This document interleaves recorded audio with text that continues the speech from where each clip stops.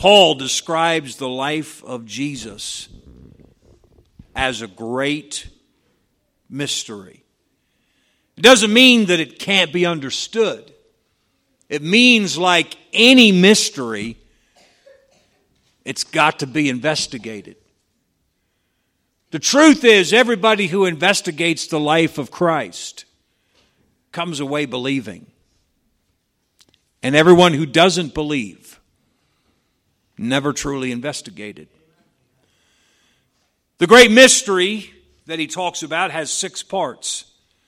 Number 1, God was manifest in the flesh. That's Jesus, the Son of God. Part number 2 of this mystery, God's manifestation in the flesh was justified by the Spirit of God. That is, the Holy Spirit gave His clear endorsement that, yes, this is God in human flesh. How did He do that? He did that by the overwhelming power that Jesus had. Nicodemus said, "We know that thou art come from God. No man can do the things that you do, except he come from God." And the power that Jesus had, the miracles that He did, was through the power of the Holy Spirit. The same Holy Spirit, by the way, that you have living inside of you if you're a child of God. So the Spirit of God justified, that is, He endorsed the fact that, yes, this man is God in human flesh. Third part of the ministry, God manifest in the flesh in the person of Jesus was seen of angels. There were several times while God was manifest in the flesh that powerful angels of God came and attended to Him. They were there at His birth. They were there after His temptation by Satan. They were there at His resurrection.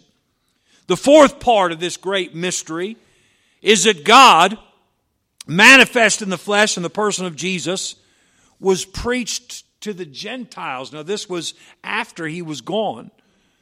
But the crossing over from the from the Jews to the Gentiles was a very significant factor. The Jews and the Gentiles had nothing to do with each other. But here was a man who was a Jew and whose life impacted the Jews and was considered a part of the Jewish people, and yet his message overflowed to the Gentiles. The fifth part of this mystery is that Jesus, God in the flesh, was believed on in the world. In this dark, sin-cursed world, there have always been those who could see and who believed with all their hearts that Jesus is God manifest in the flesh. The sixth part of this mystery is that Jesus, God in the flesh, when His mission was complete, ascended back to heaven as His disciples watched. Without controversy, Paul said, great is the mystery of godliness. God was manifest in the flesh, justified in the Spirit, seen of angels, preached unto the Gentiles, believed on in the world, received up into glory. This great mystery is based in one great truth.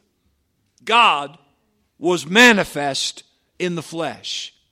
God became a man. Jesus was God in human flesh.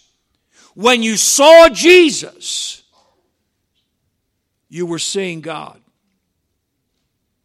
And even now, as you read the life of Jesus Christ in the books of Matthew, Mark, Luke, and John, you see how He acted, how He spoke to people, how He treated people, His compassion, His long-suffering, His power. When you see the life of Jesus in the Gospels, you are seeing not just what God would be if He were a man, but who God is and who God was when He became a man. When you saw Jesus, you were seeing God. When you heard Jesus, you were hearing God. When you touched Jesus, you were touching God. You say, well, All right, so Paul calls that a mystery. What's so mysterious about that? Well, God is all-powerful, and man is very weak.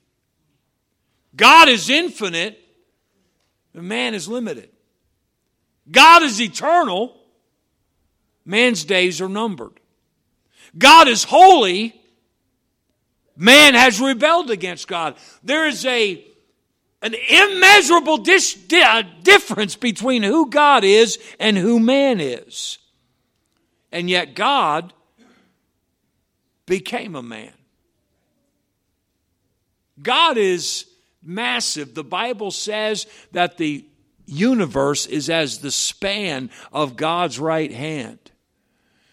The universe is 12 billion light years across. That's the span of God's right hand.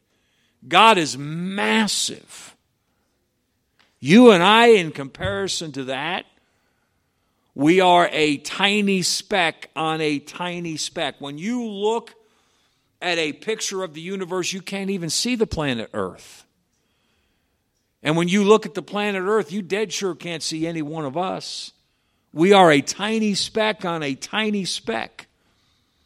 So God, whose right hand is the size of the universe, which is 12 billion light years across, became a man who is the size of a tiny speck living on a tiny speck. That's why it's a great mystery. That awesome, almighty, immeasurable, infinite God should put himself in a human body like yours and like mine and live here before us. So why did God become a man? God became a man to provide a remedy for our rebellion. One reason that the pieces don't all fit together for us is because we don't realize the extent of our rebellion against God. It only takes a little bit of paying attention to realize just how much this human race hates God.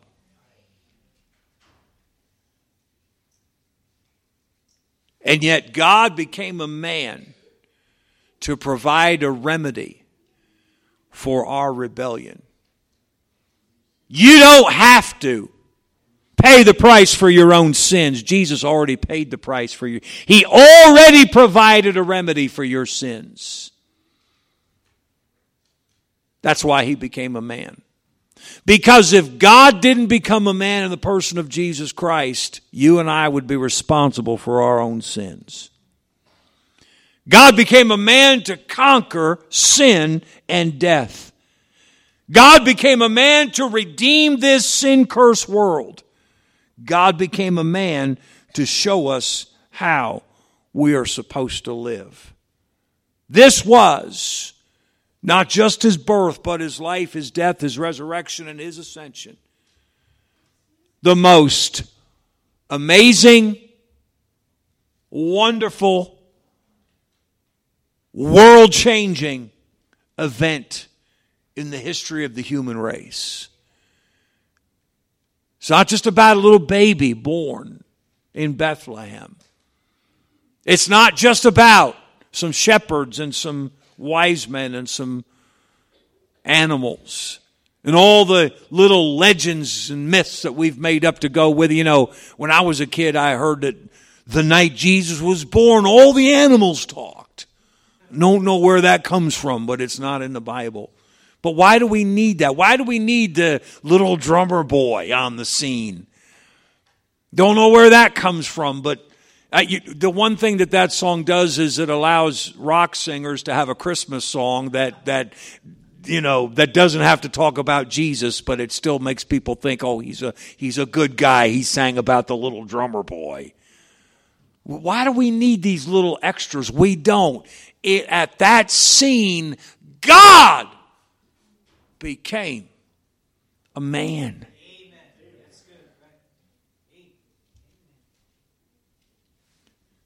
To provide the remedy for our rebellion, to conquer sin and death, to redeem this sin-cursed world, and to show us how we are supposed to live. So, and I'm wrapping it up really, the fact that God became a man, what does that mean to me? It means a number of things. It means, number one, that I can be forgiven of my rebellion. Make no mistake, folks, and make sure your friends know, and make sure your family members know, that if they are not forgiven of their rebellion against God, they are going to face God someday and be in big, big trouble forever. But because God became a man, I can be forgiven of my rebellion. God the Father, if I choose, says to me through the sacrifice of His Son, Jesus Christ, you're forgiven. The fact that God became a man means that I have a mediator between God and me who knows what it's like to live on this earth. Now look, God Almighty in heaven, God the Father, I don't doubt His ability to know how difficult it is to live on this earth. I don't know that He had to become a man to know. But I know this. We wouldn't believe Him when He says, I know how you feel, if He hadn't come. Does that make sense? I think He's powerful enough to know how we feel without having lived here. But we would not necessarily have believed Him. But now we do.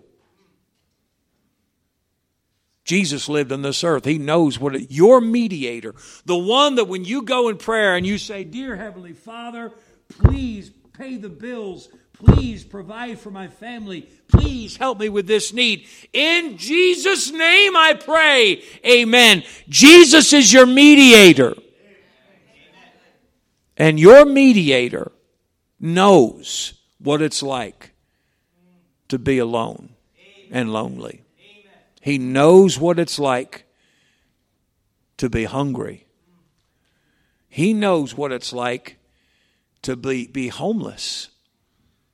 He chose to live outdoors in order to live the life of a traveling preacher. The Bible says that He was tempted in all points as we are, yet without sin. Every feeling that you feel as a human being, Jesus experienced it. And that's your mediator. What does it mean that God became a man? It means that I have access to God in prayer. It means that God will be my Father and I can be His child. The fact that God became a man means that I can live in fellowship with God every day of my life. You can talk to Him and He hears you. You can read His Word and He speaks to you. You have the promise, the assurance that you could begin each day saying, Lord, thank you for loving me. Jesus, I love you. Praise you for your goodness. Thank you for your blessings. You have all that because God became a man. You realize that before God became a man, they didn't have that. They had a bunch of symbols, things that symbolized God becoming a man. But God would not fully deliver on those things until God actually became a man. And Jesus paid the price for our sins and conquered death. We now have all these blessings. The fact that God became a man means that I can have God living in me in the person of the Holy Spirit.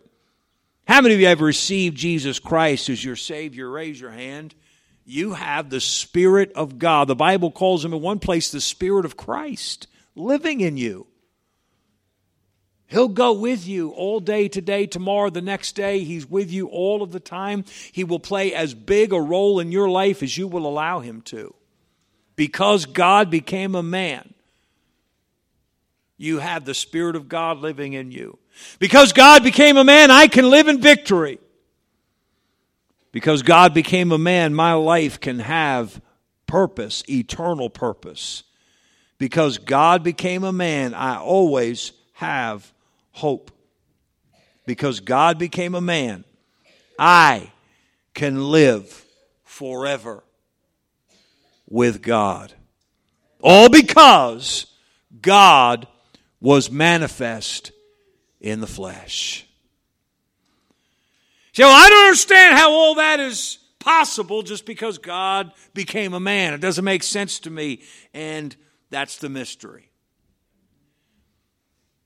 It's the mystery that needs to be investigated by every human being. And I'm simply here this morning to invite you to become an investigator of the mystery of God becoming flesh and dwelling on this earth. You understand, this is the great discerner of humans of all time. There was a man, he was Ethiopian, and one of the disciples, a man named Philip, met him. And he showed him how to be saved from the Old Testament book of Isaiah. And they were riding along in a chariot as they were talking to each other, and they came to a body of water. And that Ethiopian soldier said, "You know, I've heard of people being baptized when they were putting their faith in Jesus Christ. What would it take for me to be baptized?" And do you know what Philip asked him? Do you believe that Jesus is the Son of God? Do you believe that Jesus is God in the flesh? That is the determining question. Do you believe that Jesus was just a man? You can't argue the historical fact that he lived. That's history. There's more evidence that Jesus lived than there is that George Washington lived. And I don't think anybody doubts that George Washington lived. You can't, if you ever meet somebody that disputes that Jesus lived on this earth, you're talking to a moron. But the question is, was he God in the flesh? If your answer is yes, God says you have everlasting life. If your answer is no, it's because you haven't investigated. I would urge those of you who have said yes to Jesus Christ to spend the rest of your life investigating the mystery of godliness. It'll keep you intrigued and satisfied at the same time for as long as you live. If you make the mystery of godliness the great pursuit of your life. To those of you who have never put your faith in Jesus Christ, you have never acknowledged that Jesus was not just a man, he was God in the flesh. He died for our sins and rose again to provide us redemption from our rebellion. If you've never done that, don't wait another moment. Make that choice now. And let me help you make that choice. It's very simple. Based upon what you've heard in the last 20 minutes of me talking, acknowledge to God that you believe that Jesus, who came to this earth and was crucified and rose again from the dead, that he was God in the flesh on your behalf so that you could be forgiven. You talk to him right now. Let's bow our heads. If you're here this morning, you've never made